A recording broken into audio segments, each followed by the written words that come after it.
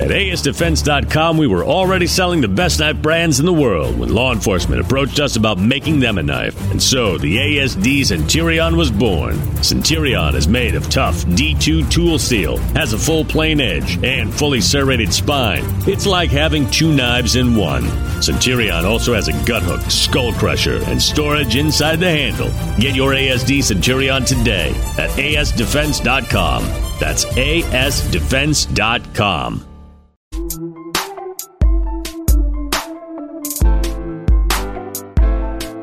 All right, so it's a Monday, right? We're in December. By the way, hope you all had a great Thanksgiving and all of that. Welcome to the end of the year.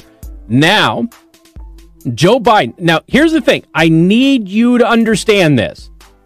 Joe Biden has kicked off his latest tour. You know what he called it, Joe? The No Malarkey Tour. There's going to be no gobbledygook there. Well, Joe. So this is the reason that I'm mentioning this, okay? He just kicked this off. So he's not tired. He's been to 57 states in the past 3 days, and he's got 8 more to go. There's none of that, okay? He is refreshed. This is Joe Biden when he is well-rested and newly on tour. And he had this to say about Kim Jong-un. Assume that position the moment they're like sworn in on January the 20th, and know the rest of the world knows that person, in this case me, and that I know them. Putin has no illusions about whether I know him or not. Kim Jong-un is no person that I know him or not. The same with the president of China, Xi Jinping. Spent a lot of time with these folks. They know. They know. Hey, Joe. Joe Biden's never met Kim Jong-un. But he says he's met with him a lot of times. So, it doesn't make sense. Because there is only one American president who has met the leader of North Korea, past and present, and that is sitting in the White House right now. But and then, of course, the way that he spoke, too. I mean, okay, so somebody on the live stream comment just said, did he have a stroke? So he speaks like he has, okay? I don't know. I really don't. It's entirely possible that they just stretched his face back when he got his face lifted a little bit too much. That's possible. So keep in mind, this is not where he is tired, okay? This is when he's fresh and he's brand new, all right?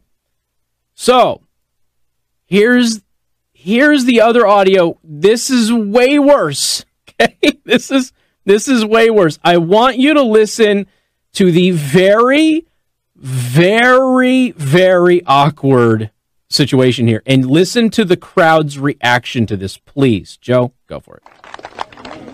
And by the way, I sit on the stand and it get hot. I got hairy legs that turn blonde in the sun. And the kids used to come up and reach in the pool and rub my leg down so it was straight, and then watch the hair come back up again. They'd look at it. So I learned about roaches. I learned about kids jumping on my lap. And I've loved kids jumping on my lap. And I tell you what.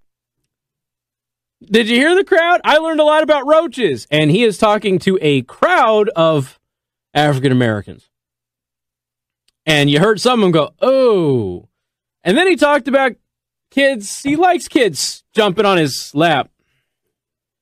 I want to remind everybody, this is the beginning of the No Malarkey Tour. This is the beginning.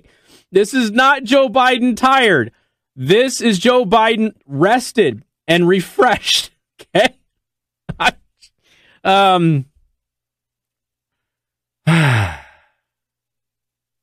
That may have been the worst soundbite over the past week. I mean, it's a pretty bad one. Now, don't get me wrong. There's several of them that are bad. You know what? You want to just do Elizabeth Warren for me. Let's go ahead and cue up Elizabeth Warren. Elizabeth Warren, she's out there. She's taken up Pete Buttigieg's mantle now, and she's talking about getting rid of the Electoral College. Here's Elizabeth Warren. As a presidential candidate, what are your thoughts on the Electoral College? I want to get rid of it. So here's my goal.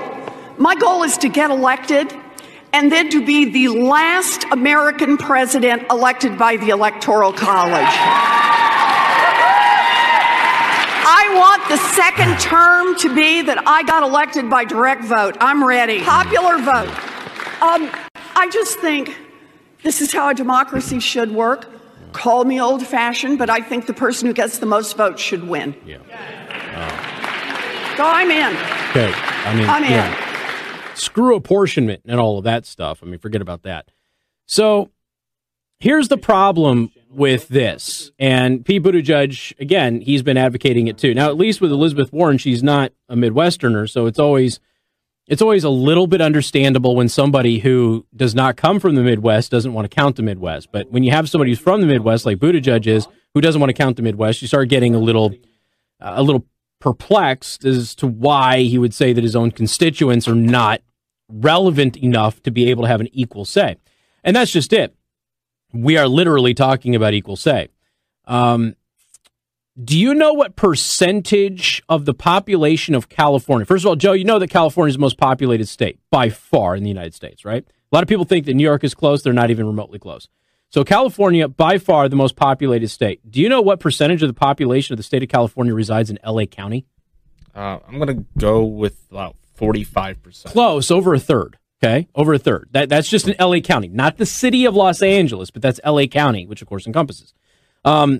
Yes, Alex is pointing out the Pete nods thing. I've got it. Don't worry, it's coming. we've got it. I don't know if I can play it for my computer yet, but we've got it. And if you don't know what Pete nods is, that should be a hashtag Pete nods. Okay, because he's a bobblehead now. So next, you've got the total population of L.A. County versus the rest of the country. How many states, Joe, do you think have a higher population than Los Angeles County? How many states? Oh, 7. Close, 9. 9, including California. Okay, so we're counting California, even though this is in California. Okay, so 9 states have a population higher than L.A. County. Do you know what that means, ladies and gentlemen?